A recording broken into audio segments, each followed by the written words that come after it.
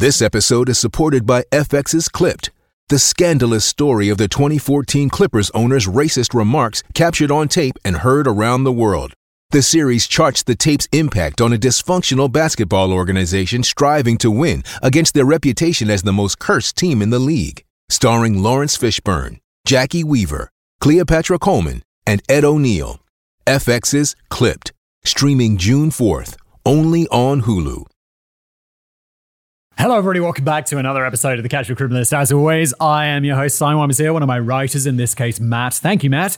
Has written me a script, The Boston Strangler, Serial Murder, Solved or Unsolved. I guess a bit of a mystery in today's episode. The reason I'm guessing is, if you're new here, the format of this show is I've never read this script before. We've got, this is a relatively short one. That's a nice brief. I kind of sit down with Casual Criminalist expecting you to be ultra long. This is only, 14 pages? That's not too bad. Although everyone's probably at home, Simon, I like the long episodes. I like your company, Simon. And I'm like, yeah, I'm sorry. I do like the long ones as well. What are we talking about? Let's just carry on.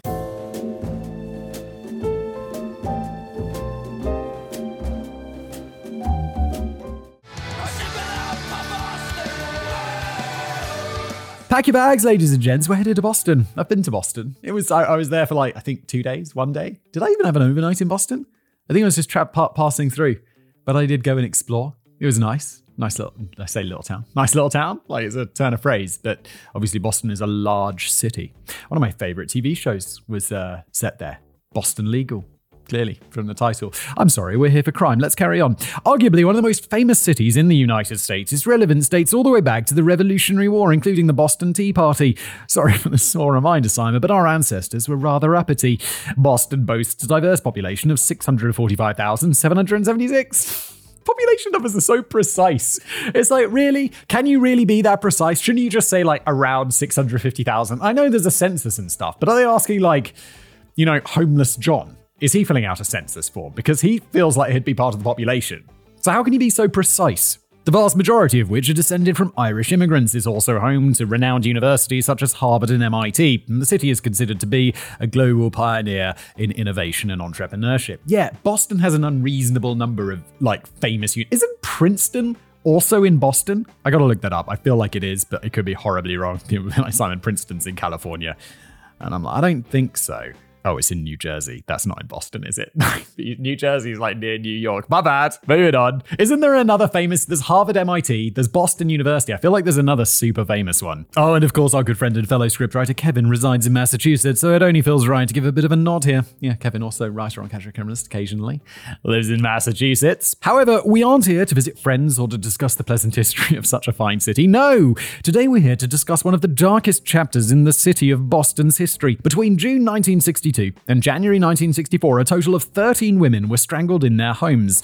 At the same time, a number of other crimes were starting to stack up, eventually leading to the apprehension of a suspect. While in custody, the suspect confessed to all the murders, blowing the case wide open. I get the feeling because there's a solved or unsolved question mark in the title today. This is going to be one of those ones where it's there's a confession. And it's how was that confession? Well, there was a guy and he was a little bit dim and they brought him in and the police were like, you better confess or you're going to get the chair. And he was like, okay. And then he retracts it later, and there's a whole mess, which just always brings me to the biggest reminder ever of Casual Criminalist. Always get a lawyer. Lawyer, lawyer, lawyer, lawyer. Always, always. Even if you're innocent, always. They'll give you one for free. Never turn down anything that's free. Unless it's someone giving you a ride home in Boston in 1963. He went to trial, he was convicted, and he spent the rest of his life in prison, but did he actually do it? From the moment the suspect confessed all the way to the present day, the validity of his confession, and if the police truly got their killer, has been in question. As we enter into the darkness once again, it falls on us today to try and find the truth. Was he actually brought to justice, or did the real killer slip through the cracks as someone else took the rap for his evil deeds? It's one of the biggest crime mysteries in the United States, and it's been the subject of controversy and conspiracy for over 50 years. This is the tale, and potentially the unsolved mystery of the Boston Strangler. That was a dramatic intro. I mean, other than the bit about, telling us the history of Boston and its precise numbers. But, that last line, well done, Matt. The Silk Stocking Murders. It all began on June the 14th, 1962 at 77 Gainsborough Street in Boston. That day, 55-year-old seamstress Anna Slezers was alone in her apartment getting ready for a church service that night. She had finished baking muffins and was running a bath when it all came to an end. At 7:45 p.m., her 25-year-old son arrived to drive her to the service. Entering the apartment, he noticed that the door was unlocked and he found her lying lifeless on the kitchen floor next to the bathroom, her own bathrobe tie wrapped around her neck in what was identified, both ironically and horrifyingly, as a granny knot. Oh God. Dude, that is grim. Believing she had hanged herself, he called the police, who quickly determined that this was a murder. Along with the fresh muffins and the full bathtub indicating that she'd clearly planned to go out, many who take their own life attempt to make themselves look as presentable as they can, wishing to be seen put together when they end it all. Oh yeah, that's true. Like whenever you see someone hang themselves in a movie, they're always like dressed up. They're always like wearing a suit or whatever. Is that okay? I mean, I get it. You would, wouldn't you? Why would... I don't know, but it's like, yeah, I agree. God, it's such a dark thought. It's like, yeah, if I was going to hang myself, I'd definitely put a suit on. Jesus Christ. Simon, why do you think this? It's such a dark thought. Anna was anything but put together, clad only in a bathrobe, which she was open and nearly falling out of when she was found. This was a murder, pure and simple, and it wouldn't be the last. Although hanging would not be how I'd choose. Now I'm just thinking, it's like, I remember once when I was a student, like I'd do these, I've talked about it before, but do these medical trials where you test experimental drugs and they pay you like way more than you could get like working at McDonald's or whatever. And I'd do those things and it'd be like, I'd be in hospital for like 2 weeks. And then it'd be like, cool, I got like 6 months living, let's go. And although living was cheap, I'd usually just go travel somewhere and explore the world. I'm sure it's not the reason that my body's destroyed. My body's not destroyed. It's fine. I'm just joking. But get back to the point, which I don't remember what it was. Oh yeah, about like suicide. And they're like, they sometimes take you on and they'd always ask you, do you ever contemplate suicide? And they'd ask you this question. It's like, no. I mean, yes. Like, they're like, do you ever think about it? And it's like, well, not like really. I'm not thinking I'm going to kill myself, but it's like whenever I see a movie, I'm like thinking about suicide, aren't I? Like if someone's killing themselves. And so I'm like, yeah, but no. And they're like, do you mean no as in like you don't seriously contemplate doing it? I'm like, yeah, that's what I mean by no. I mean by yes, it's like suicide has entered my brain as a conceptual thought. Wow, too much pontificating, Simon. Let's carry on. On June the 30th, 1962, 66-year-old Nina Nichols was meant to go to her sister's house for a nice dinner with family, but she never showed up. Getting worried, Nina's sister and her husband called the superintendent to Nina's apartment building at 1940 Commonwealth Avenue, asking if he could check on her. Heading up to the apartment on the 4th floor, the super let himself in and was met with a terrible sight. Nina was lying on her bedroom floor, one of her stockings wrapped around her throat, once more in a granny knot. Her housecoat was pulled up so she was exposed from the waist down, and she'd been sexually assaulted. The police were called. They examined the scene, and once again, they determined that it was a homicide. Are these superintendents a normal thing? Because I always see them in movies. Like Americans, this is directed to you. Because I've never lived in a building where there's a superintendent. I have like a parking spot in a building which is next to mine, and it's a much larger building than mine. And they have like people at the door. Like, so you go in, and it's like I rent the parking spot because there's no parking in my building.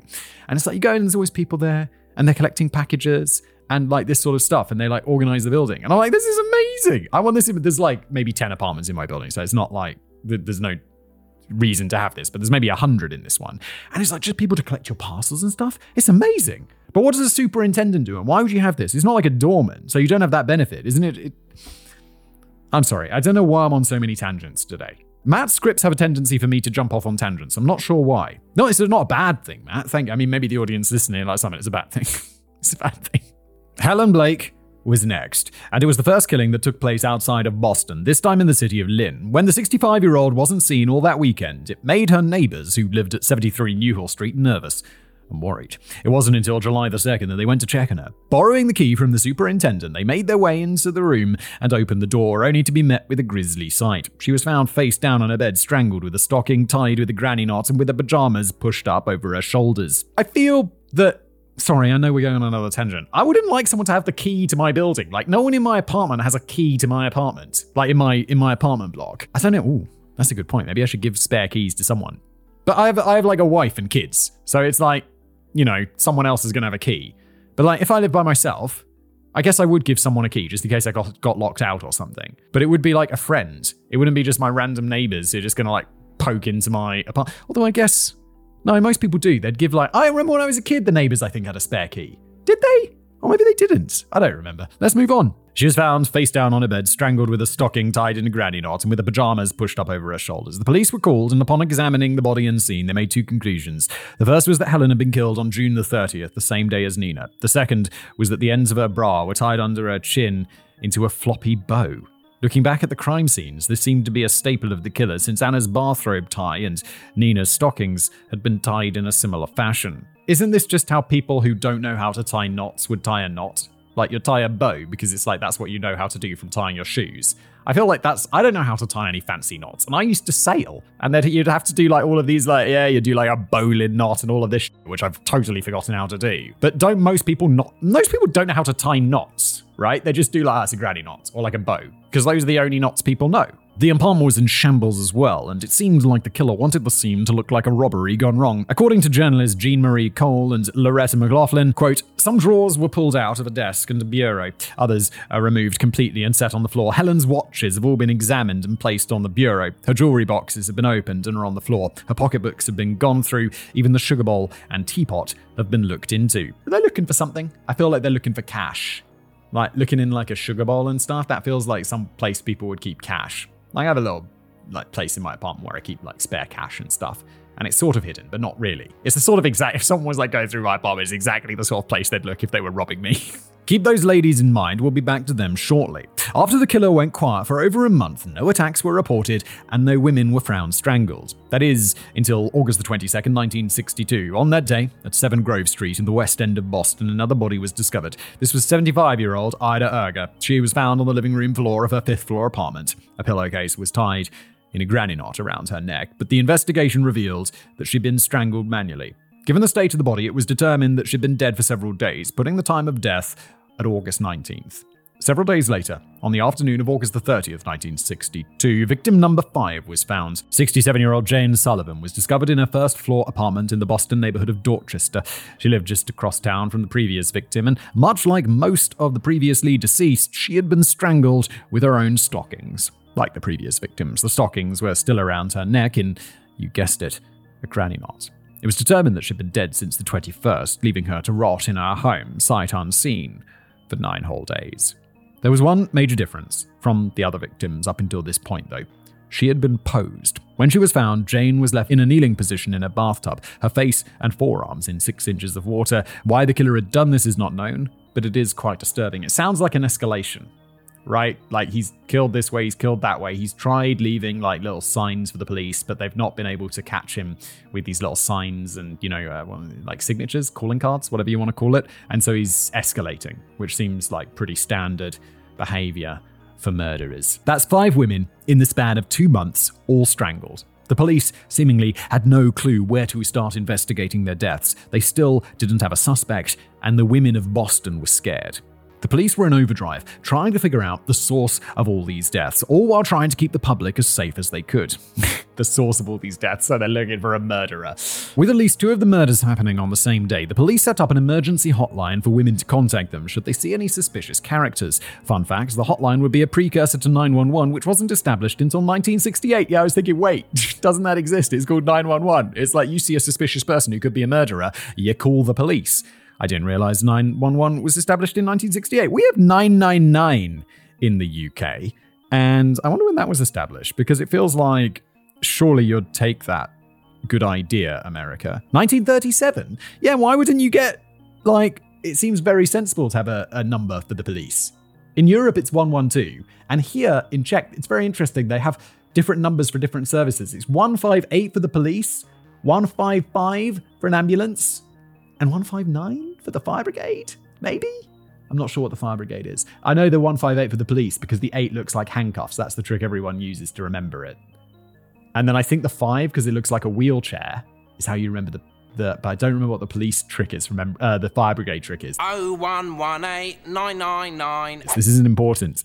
The public was on edge. The women of Boston, understandably more so. They were encouraged by the police not to talk to any strangers, not to let strangers into their homes, and to keep the doors locked at all times. Hell, people who didn't have deadbolts on their doors had them installed, and some had new locks put on their doors just to be safe. Most women even started carrying around extra protection for when they were walking home alone, or should they be attacked in their homes, keeping things like pepper spray, tear gas guns, or hat pins on their person for self-defense. It seems like a very good idea. It seems like good advice anyway for living in a city. Carry some pepper spray. My wife carries pepper spray around. So, why wouldn't you? It's a little canister. Just keep it ready. For some, though, the threat of a lady killer loose in the city was too much, and a number of women simply packed up and moved out of the area for their own safety. The scariest part? The police were working under the suspicion that given that no forced entry was detected at any of the scenes, that the slain women knew their attacker. They knew him well enough to simply unlock their doors and let the monster into their home, where they were murdered and defiled. The police did everything they could, with Police Commissioner Edmund McNamara assigning every available cop to the murders and arranging for dozens of detectives to attend an FBI seminar on sex crimes. Regardless, the police had no real leads on the identity of the killer, and the hotline was backfiring in a major way. Women were calling in for every little infraction, reporting any and all men who simply looked at them in a way that they didn't like or approached them on a whim. They wouldn't even let police near them, conducting all interviews through the safety of a dead-bolted door.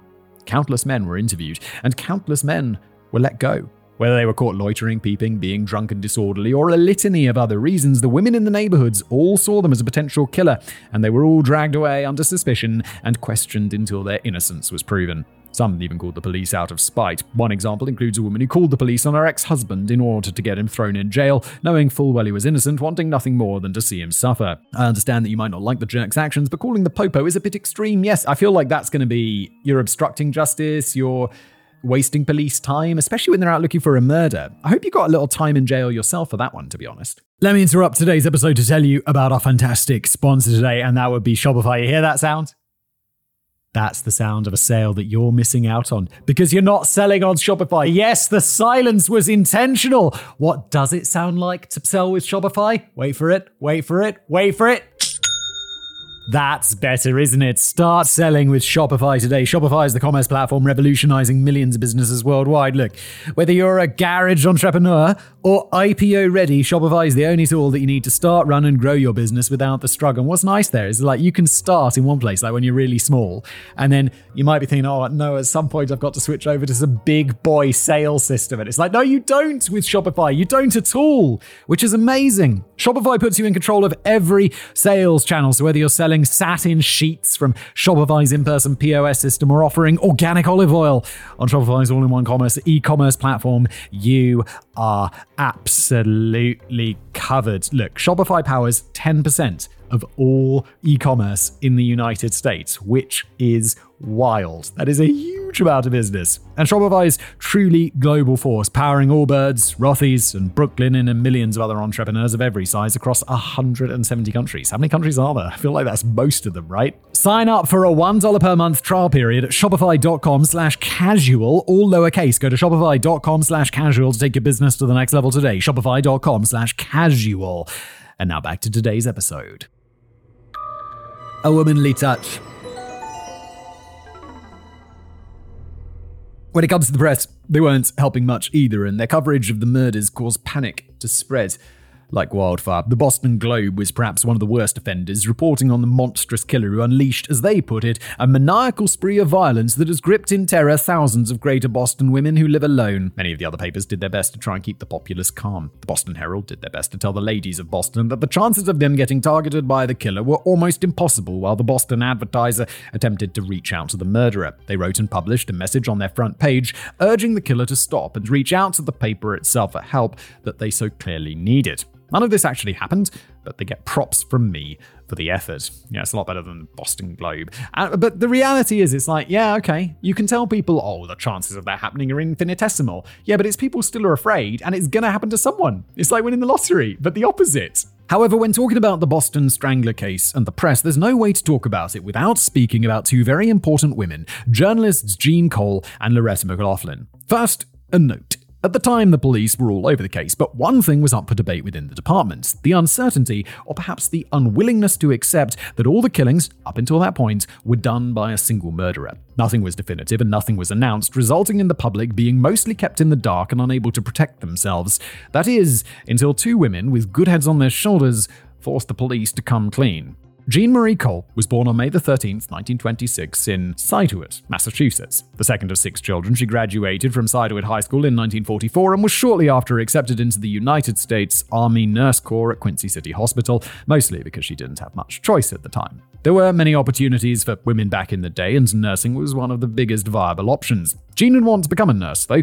She wanted to be a reporter, and she dove headlong into it, accepting a position as a copy boy in 1944 at the Boston American Record, a tabloid newspaper. Apparently, she had a huge knack for it, and went from being an apprentice reporter to getting her first byline within the span of only a few months. God damn, good for you. She kept on busting her butt as the years rolled by, working as an undercover reporter during the 1950s, investigating nursing homes in the Boston area, and writing a series of articles on the terrible conditions. For these articles and her phenomenal work ethic, she was named Woman of the Year in 1953 by the New England Women's Press Association, and Boston Newspapermen's Benevolent Association awarded her its Press Association Award in 1963. While working at the Record, Jean made the acquaintance of Loretta McLaughlin. Born Loretta McDermott in 1928 in Woburn, Massachusetts, she was one of 4 children. Moving to South Boston when she was a child, she eventually graduated from South Boston High School before attending Boston University on an academic scholarship. After graduating with a bachelor's degree in journalism in 1949, her career started at the Boston Record in the 1950s. When the killings were at their height, Loretta decided to take a look at the case, examining all the information that they were afforded, and she came to a dark conclusion. This was certainly the work of a single murderer. She went right to their editor with the idea, stating they needed to warn the public. They needed to write an editorial on this and get the information out there. But since the past was the worst, her editor wasn't interested in her ideas. Silly women with their outlandish ideas, thinking they could crack a case like this. How could they think such a thing?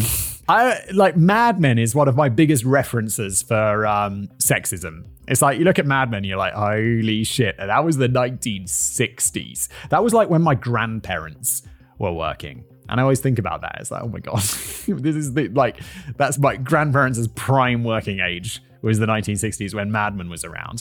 And I just think but that was the 60s. Before that, it was even worse. McLaughlin recounted decades later, an editor disputed the worth of a series on the 4 dead women, noting they were nobodies. That was it exactly. I felt, why should anyone murder 4 obscure women? That was what made them so interesting, sisters in anonymity, like all of us. So, she was dismissed for her ideas until more bodies were discovered. On December 5th, 1962, 4 months after the last victim was found, the body of Sophie Clark was discovered at 315 Huntington Avenue in the neighborhood of Back Bay in Boston.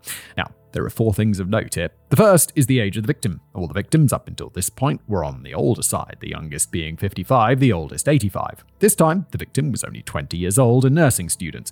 Second is that she was African American, unlike the other victims who were all Caucasian women. The third thing is that she didn't live alone like the other victims did. She had been living with 2 roommates for some time. And fourth, unlike all the previous crime scenes, the killer had left behind...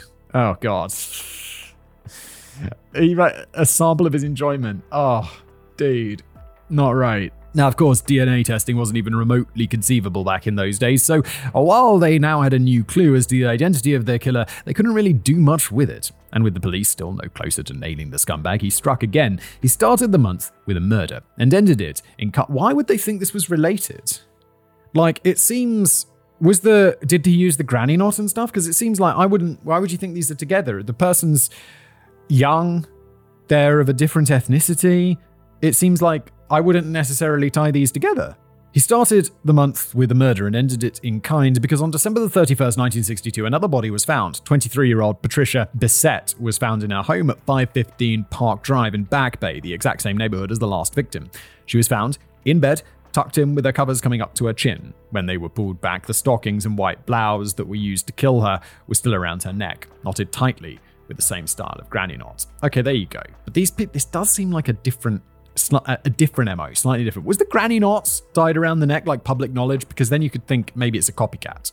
After these 2 newest killings, Jean and Loretta were finally listened to and assigned the case. Together, they wrote an article leaning into the idea that all of these deaths were the work of one demented madman loose on their streets. And on January the 9th, 1963, their article was published on the front page with the headline, 2 girl reporters analyze Strangler.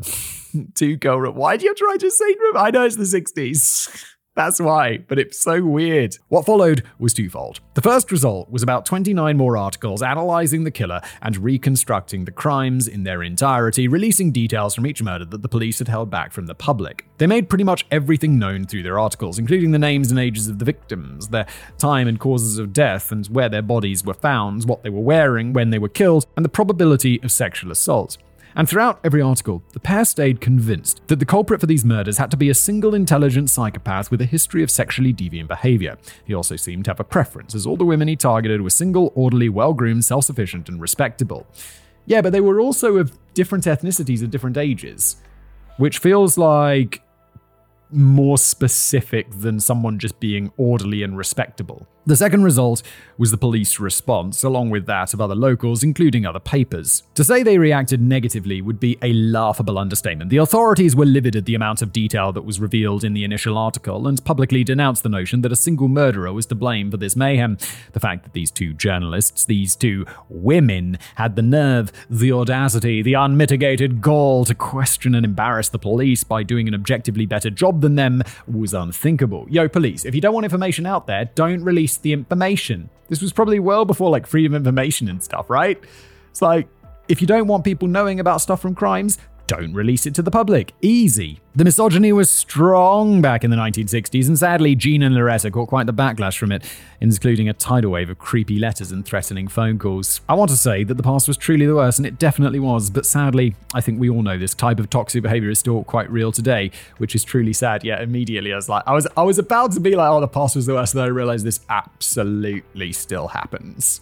Regardless of the backlash, though, no matter how much the police tried to suppress the information, the articles did their job, informing the public of what they had a right to know. And it was because of these works that the killer behind this streak was given the moniker the Boston Strangler. The killings continue. Even with the public more aware and more paranoid than ever, it didn't stop the deaths from continuing to pile up. Beverly Sammons was the next victim. The 23-year-old Boston University grad student was killed in her apartment at 4 University Road in Lawrence, Massachusetts on March the 6th, 1963, though her body wasn't found until 2 days later. Her fiancé hadn't heard from her, so he went to check on her. When entering her apartment, he found her on the pull-out couch. Now, this is where things start to stray from the previous MO. For clarification, stockings were found around her neck, tied in a granny knot, just like the other victims, and her wrists were tied with a sequin-studded silk scarf. However, the stockings weren't what killed her. They were simply there as set dressing. Beverly had been viciously attacked as the killer made his way inside, and she had been stabbed a total of 22 times, with her body being staged afterward to resemble the others. Now, while this would raise suspicion of this being a copycat killing, it was later verified that this was indeed done by the same monster. Next was Evelyn Corbin. She was found in her Salem apartment at 224 Lafayette Street on September the 8th, 1963. In line with the earlier victims, she was a woman later in her years, at 58, and she too was strangled with her own stockings. Unlike the other victims, though, she had her underwear stuffed into her mouth and another stocking tied to her ankle. The killing method continued to remain fairly constant, but nearly every crime scene had its own unique little differences. Was this to throw off the investigators, or did the demon simply have a flair for the theatrical? On November the 23rd, 1963, not even 24 hours after the assassination of John F. Kennedy, another murder took place. 23-year-old Joan Graff was in her apartment at 54 Essex Street in Lawrence, Massachusetts, minding her own business when death came for her. After being sexually assaulted, she was strangled with her own stockings. In another unique bit of evidence, when she was found, stockings still around her throat, the police also found noticeable bite marks on her left breast. The strangler seemed to be getting more vicious, though his reign of terror was soon to come to an end. The final victim was the youngest. This was Mary Sullivan, a girl of only 19. It was January the 4th, 1964. A new year had come, and it was over a month since the last victim was found. Mary lives in an apartment at 44A Charles Street in Beacon Hill in Boston. She had recently moved in there with 2 roommates who had lived happily together for some time, and it was those 2 roommates who found her. That day, they returned to the apartment and discovered her on the bed, splayed out, stockings around her neck, along with a pink silk scarf tied in a big bow.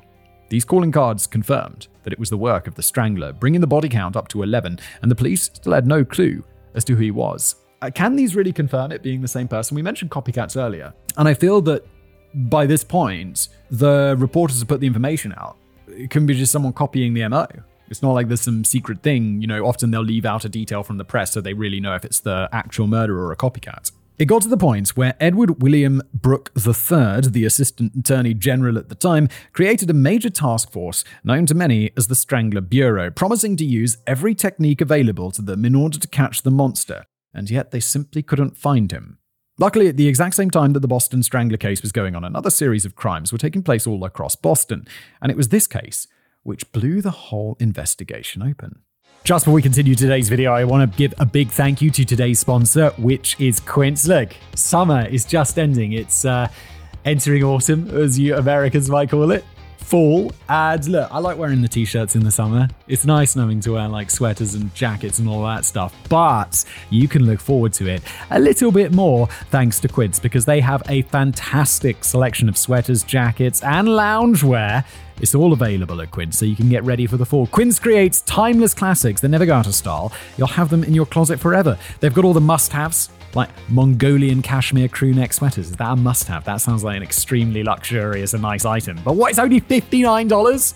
Or from $59? Whatever that is, that's a good deal. For like cashmere? Oh my god. Suede bomber jackets, European linen shirts. And here's the kicker. All Quince items are priced 50 to 80% less than similar brands. By partnering directly with top factories, Quince cuts out the costs of the middleman and passes the savings on to you. And Quince only works with factories that use safe, ethical, and responsible manufacturing practices, along with premium fabrics and finishes, which is fantastic. Check out all the styles at Quince today. Go to Quince, QUINCE.com/casual for free shipping and 365-day returns on your order. Whoa, that's an entire year. This isn't in the copy. I'm supposed to read this verbatim. I'm genuinely very surprised by that. I think like a month is good. 365 days? And again, that's QUINCE.com/casual and get free shipping and 365 days return. Quince.com/casual. And now back to today's episode. DeSalvo.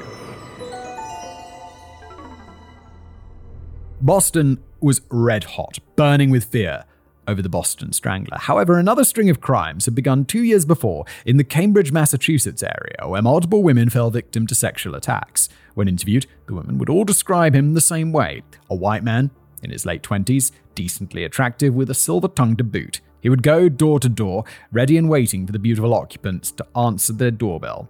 If it was a man who answered, he would simply apologize and move on.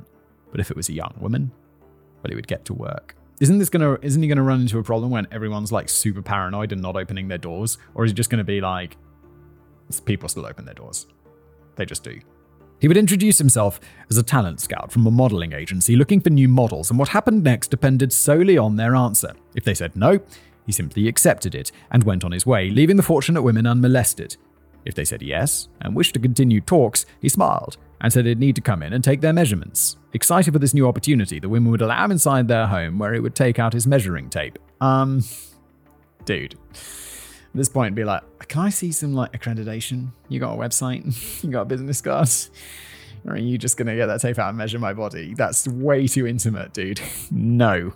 Using this as an excuse to get close and handsy, he would feel them up all over, leaving them feeling used and violated. Like many infamous criminals, this serial offender was given a nickname by the media, the Measuring Man. Thankfully, this little wank bag was actually caught in March 1960 while breaking into a woman's house. Oh, I'm sorry, this is a different dude, isn't it? It's a different guy. He fully admitted to being the Measuring Man and was sentenced to 18 months in jail, served 11, and was released for good behavior in 1962. This man's name was Albert DeSalvo. Born on September 3rd, 1931 in Chelsea, Massachusetts, Albert was subjected to the darkness of this world and was for the word go. His casual criminal is classic, as his father, Frank DeSalvo, was a violent alcoholic who would make their lives a living misery. He'd beat his wife Charlotte, would make the children watch, and even went so far as to not only bend her fingers all the way back until they actually broke, but he made a point to knock out every last one of her teeth. And of course he was a cheater as well, and he wasn't even remotely ashamed of it, bringing home prostitutes regularly and making his wife and children sit and watch as he had his way. You are a mega piece of shit, my dude. What the f***? Rule number 2, don't f*** up your kids. We have talked about this at length. What the f***? Surprise, surprise, all this negativity and instability at home didn't a good person make. When he was younger, DeSalvo had already begun torturing animals. Oh, here we go. Ding, ding, ding. Serial killer checkbox. Checking off a box on our serial killer checklist. Yes, same page. Add in the fact that he had started shoplifting and stealing as he got older, and yes, it isn't looking too good for him. It was November 1943 when he was arrested for the first time for battery and robbery, all at the tender age of 12. God damn, dude. Your life is not going to work out well. A month later, he'd be sent to the Lyman School for Boys, a disciplinary boarding school. Less than a year later, he'd be paroled only to be sentenced there again in 1946 after stealing a car. After this second release, he went into the army, serving 2 stints as a military police sergeant with the 2nd Squadron 14th Armoured Cavalry Regiment before being honourably discharged both times. What? He became a military policeman? They were like, yeah, look at that guy's criminal record. Let's make him a military policeman. How about, I'm sure he'd fine going to the regular military, but how about not making him the police part of the regular military? That, of course, leads us to find DeSalvo under arrest for the Measuring Man incidents, for which he served time less than a year. He was also given another shot at freedom after he clearly should have gone down for much longer. Did that stop him? Of course not. I get that the guy... much longer? I get that the guy's a pervert and a weirdo, like just going into women's homes and like measuring them. But much more than a year? Feels a bit... Am I just being unreasonable? But like, we've had some truly horrible people on this podcast who have got away with a lot more. But he simply went back to his weirdo ways, going from house to house, women to women, getting his rocks off in the creepiest way possible. Oh, Matt. That is not the creepiest way possible. It's creepy. Don't get me wrong. I'm not trying to defend the weirdo measuring man. I'm just saying this is the casual criminalist. We've had Pedro Lopez feature on this show. He murdered 200 children. It's not the creepiest thing. It's extremely creepy. It's really weird. Don't go into people's houses and measure their breasts. But like, the creepiest ever way possible? Come on, dude. No shot. Making his way through Massachusetts, Connecticut, Rhode Island, New Hampshire, DeSalvo broke into 400 homes and sexually assaulted over 300 women, almost always clad in green pants. Wait. Oh, okay. Sorry. I'm sorry. Now he's breaking into homes and sexually assaulting people. That's obviously a lot worse than like, hello there, I'm from a modeling agency. Let me measure your body. It's obviously a different thing. I apologize. Let's move on. The fashion choice earned him another nickname, the Green Man. All the while this scumbag was loose, the police weren't able to catch him, and they weren't any closer to closing the Boston Strangler case either. Then, on October the 27th, 1947, it all came tumbling down. That day, the police were called to a house in East Cambridge. The caller was a woman, and she had a story to tell. Earlier, she'd let a man inside her home, a man dressed as a detective with the police. Upon entering, he wasted no time in pouncing on her, tying her to the bed, and sexually assaulting her. His business done, he simply cleaned himself up, turned to her and said, "I'm sorry," and exited the house, as if apologizing would make it all better. Going off the description of the man, the police knew exactly who to look for, and DeSalvo was arrested on November the 3rd, 1964 on charges of assault, burglary, and sexual assault. When asked about why he committed this series of assaults, DeSalvo said the following: "I'm not good looking. I'm not educated, but I was able to put something over on high-class people. They were all college kids, and I never had anything in my life, and I outsmarted them." What? You outsmarted them? You broke into their homes?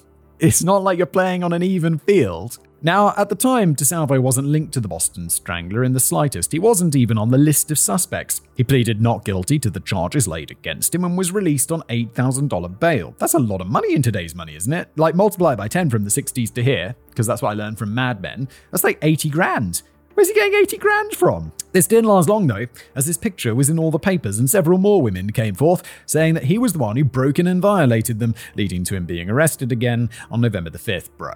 If you're sitting in and then you get that bail, like the 80 grand bail equivalent in today's money, and you're like seeing your picture in the paper, you're like, uh-oh, I guess I'm not getting that 80 grand back because it's time to flee to Lebanon. He likely would have denied anything until the end if his wife, Irmgard DeSalvo, hadn't told him to confess it all. That's right, this creep had a wife as well as 2 children at home waiting for him, and yet he went out and did this to so many women. Her words changed his mind, and he confessed all the break-ins and assaults, being transferred from jail to Bridgewater State Hospital after being diagnosed as sociopathic with schizoid features and depressive tendencies. Being judged incompetent to stand trial, he was sentenced to a psychiatric facility on the 4th of February 1965 for the foreseeable future. After that, things probably should have stayed in limbo until new details came to light.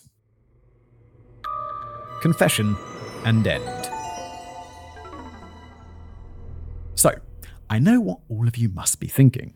Well, Matt, you've spoken of killings and you've spoken of DeSalvo, so how do they tie together? I mean, I think the obvious thing is it's like there's going to be some evidence that links this guy to the Boston Strangler and the police are going to jump on it, and then, or there's the confession something, even though he wasn't deemed fit to stand trial, so let's see where this goes. That's my prediction. Like, they're going to be linked incorrectly. Or maybe incorrectly, or who knows. Well, let's get that sorted out right now. Remind me how it was that Jean and Loretta described their view on the killer again. Ah yes, an intelligent psychopath with a history of sexually deviant behavior. Sound familiar? Well, yes, it does.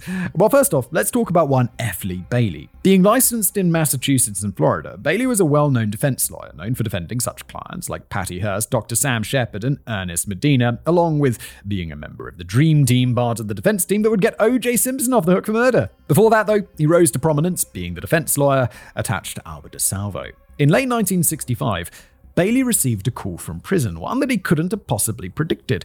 It was from George Nasser, a friend and fellow inmate of DeSalvo. Nasser made the claim that DeSalvo had confessed that he was not only responsible for all the sexual assaults that he was faced with, but he was in fact the Boston Strangler. Okay, I kind of thought we'd go like the police interrogation route, but he just seems to be admitting it to someone in prison or in the psychiatric hospital, which he doesn't sound like the most reliable person, being in a psychiatric hospital and all. It took no time for Bailey to set up a meeting with DeSalvo. Speaking plainly about it, DeSalvo confessed once again to all the murders, taking credit for being the Mad Strangler of Boston. And to seal the deal even more, the confession was so clear and detailed that it seemed almost impossible that he wasn't the killer. He knew which victim was which when photos were shown that had been released to the public. Oh, okay. Well, there we go. That's fairly compelling, isn't it? He could even identify the color of their furniture. He confessed to Bailey, he confessed to physician William Joseph Bryan while under hypnosis, and he confessed to... Yeah, that matters. And he confessed to Assistant Attorney General John Bottomley while being interviewed. 3 strikes. You're out, I suppose. This does sound very compelling, and one thing I'd be tempted to think is, well, he could be taking the rap for someone else who did this. But then you've got the thing where he's showing the photographs, and no matter how much you describe someone to someone else, or maybe you could show them the photo, but then how would they do that in prison? The identifying the people seems very compelling to me. The other stuff, like the confession and the hypnosis, it's like, well, maybe not. And on top of that, not only did he confess to the 11 murders known to the police, but also to 2 more. 85-year-old Mary Mullen was the first unknown victim identified, and within the timeline, the second overall victim. He attacked her at 1435 Commonwealth Avenue in Boston on June the 28th, 1962, but he never got to finish the job. How would you remember that? How would you remember the exact address and date when you've killed several people? Allegedly. Before he could kill her himself, the fear and stress of the attack caused old Mary to have a fatal heart attack, killing her there and then. The other women he confessed to killing were 69-year-old Mary Brown on March the 6th, 1963. This would make Mary the 9th victim of the group, being killed between the attacks on Patricia Bissett and Beverly Salmons. Much like the other victims, she was strangled in her home at 319 Park Street in Lawrence, though the killer also made sure to stab her numerous times beforehand for good measure. So, chain him up and throw away the key, right? It's clearly him. Well, there's a bit of a problem. There was no actual physical evidence against DeSalvo. Nothing definitive, nothing concrete, and in the end, the confession was simply that. Words. The one thing they had was a chance at identification. The Strangler had one surviving victim, a woman by the name of Gertrude Gruen. She had been attacked in her apartment, but she had put up enough of a fight to drive him away. She was brought in and had time to see DeSalvo. And she said it wasn't him. He wasn't the man who attacked her. Soon enough, on the 30th of June 1966, DeSalvo was found mentally competent to stand trial, but for his crimes as the Green Man, not as the Boston Strangler. Bailey did everything in his power to get his confession submitted as evidence, more specifically evidence of DeSalvo's insanity. He wanted the whole case to end with DeSalvo being found mentally unsound and locked away in hospital for study. But the courts would hear none of it. The judge saw the confession as having no bearing on the actual case at hand, and he threw it out, ruling it inadmissible. The trial continued regardless of Bailey's objections, and eventually he settled on a plea bargain. DeSalvo would be found guilty and convicted of 10 counts of rape and armed robbery, and in exchange, death penalty would be off the table, with the possibility of an eventual insanity verdict. Bailey was incensed as it, and he made it known. Quote, "My goal was to see the Strangler wind up in hospital where doctors could try and find out what made him kill. Society is deprived of a study that might help deter other mass killers who lived among us, waiting for the trigger to go off inside them." The quote ends. DeSalvo was sentenced to life imprisonment on this 18th of January 1967 and was initially housed at the Bridgewater State Hospital, though that wouldn't last for long. A month later, in February 1967, he left a note on his bunk for the superintendent at the hospital, stating that he wanted to focus on his life situation and the conditions at the hospital. With that, he and 2 other inmates escaped the institution, resulting in a large-scale manhunt. Apparently, the whole thing was a bit much for DeSalvo, though, as he reached out to his lawyer shortly after to turn himself in. He was found and caught the next day at a clothing store in Lynn, and because of his escape, he was transferred to a maximum security prison. Whoops-a-daisy. That was the Massachusetts Correctional Institution, Cedar Junction, formerly known as Warple. Several years passed with him being locked away, and not much was heard of Albert DeSalvo. He remained in correspondence with Bailey the whole time he was in prison, and during that time he actually recanted his confession. That's right, after all that time, DeSalvo took it all back. He said he wasn't the Strangler, no matter how detailed and accurate the confession was. And in the end, it was for all for naught anyway. Charges were never laid against DeSanto in regard to the Strangler case, and if he was the killer, he took it to the grave. What? How did he know about the faces then? On November the 25th, 1973, the body of Albert DeSalvo was found in the prison infirmary. He was stabbed to death, only 42 years old. And it simply stagnated from there. DeSalvo was dead. His killer or killers would never be caught or identified, and since that day, no one has been brought up on the charges of the murders of the Boston Strangler. In essence, the case has truly never been solved. Or has it? Did he actually do it? So, the biggest remaining questions are this. Was Albert DeSalvo the Boston Strangler? Was the case solved despite there being no charge or trial? And here is where we'll break down a couple of theories, and then we'll double back to DeSalvo, and we'll see which one lines up the best, especially with the development that came about 10 years ago. Ooh, okay then, are we talking some DNA? Is some DNA happening? I think it will be, right? 10 years ago? That sounds about right. The first alternate theory brings us back to a name mentioned a little earlier, that of George Nassar. Yes, the friend and cellmate that DeSalvo supposedly confided and confessed to. Thank you. I didn't remember who this was.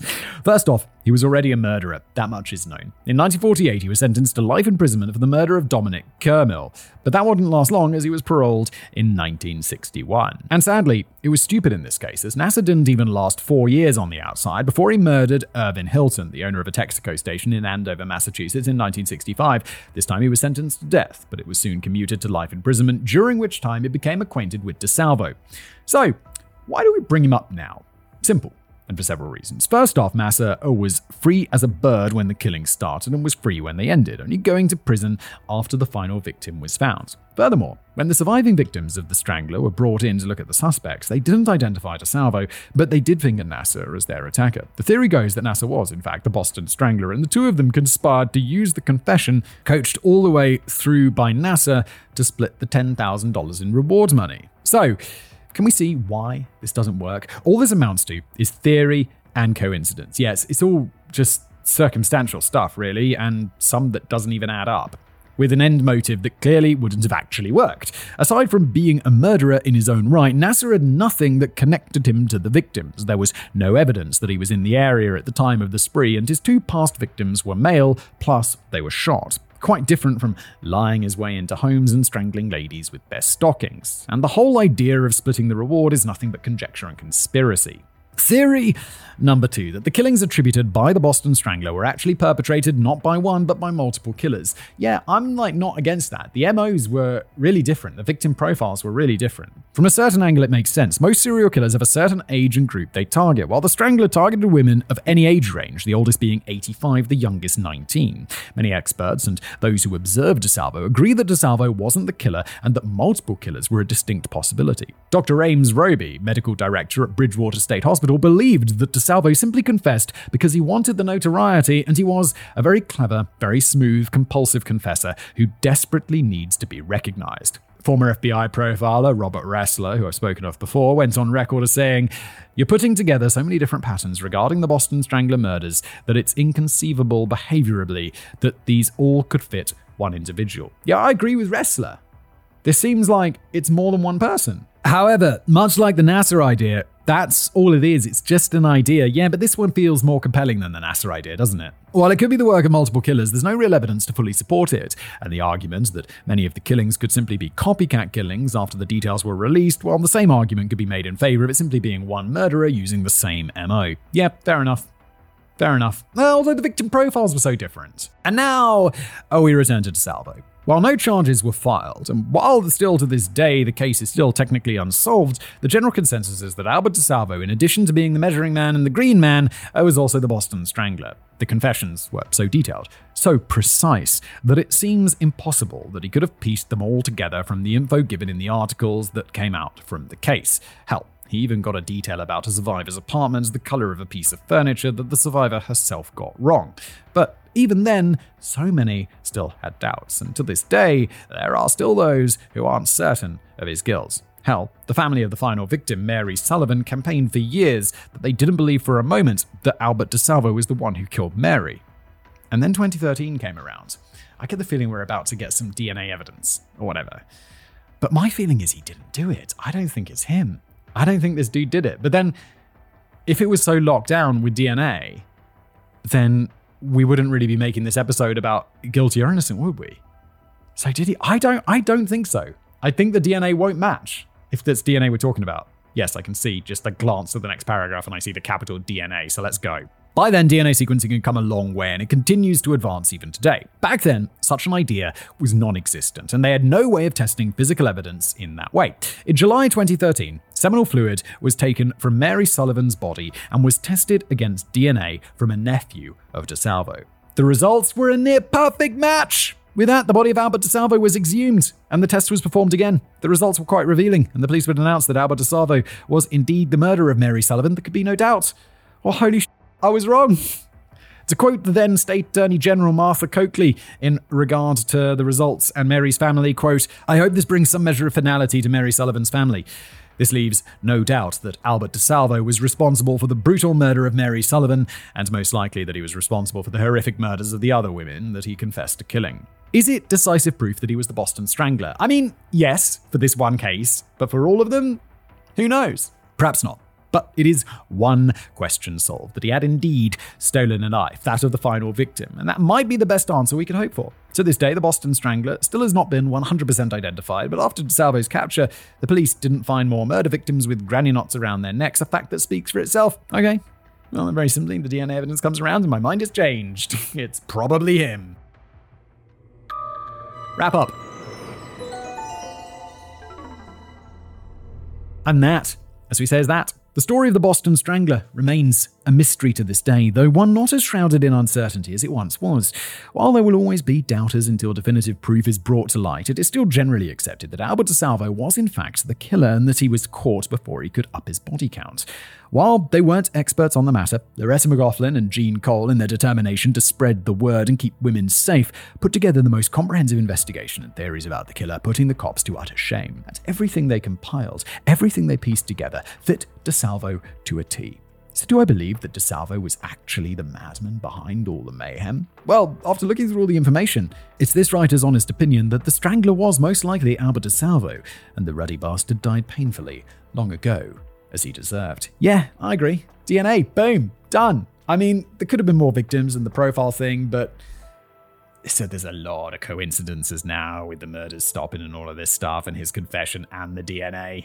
I'm like, it's this dude, come on now.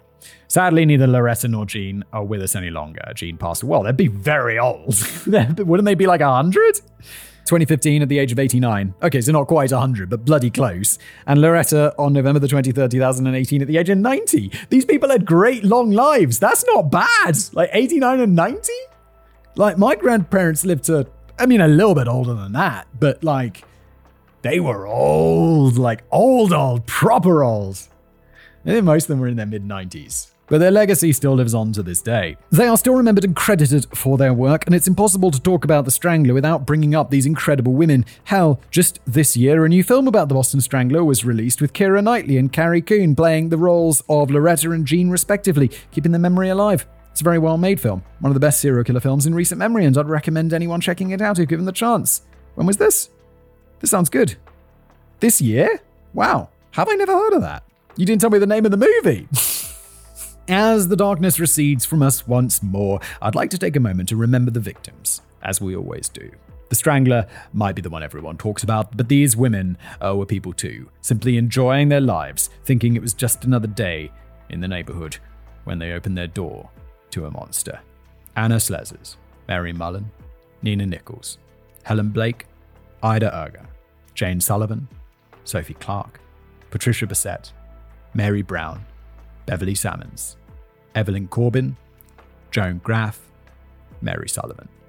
May they all rest in peace, free from worry and pain, while the evil creep who stole their lives burns down in the depths of hell where he belongs.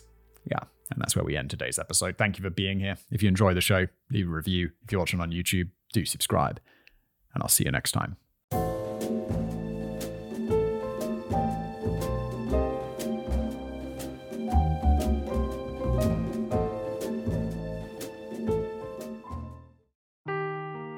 Seeking the truth never gets old. Introducing June's Journey, the free-to-play mobile game that will immerse you in a thrilling murder mystery. Join June Parker as she uncovers hidden objects and clues to solve her sister's death in a beautifully illustrated world set in the Roaring '20s. With new chapters added every week, the excitement never ends. Download June's Journey now on your Android or iOS device, or play on PC through Facebook Games.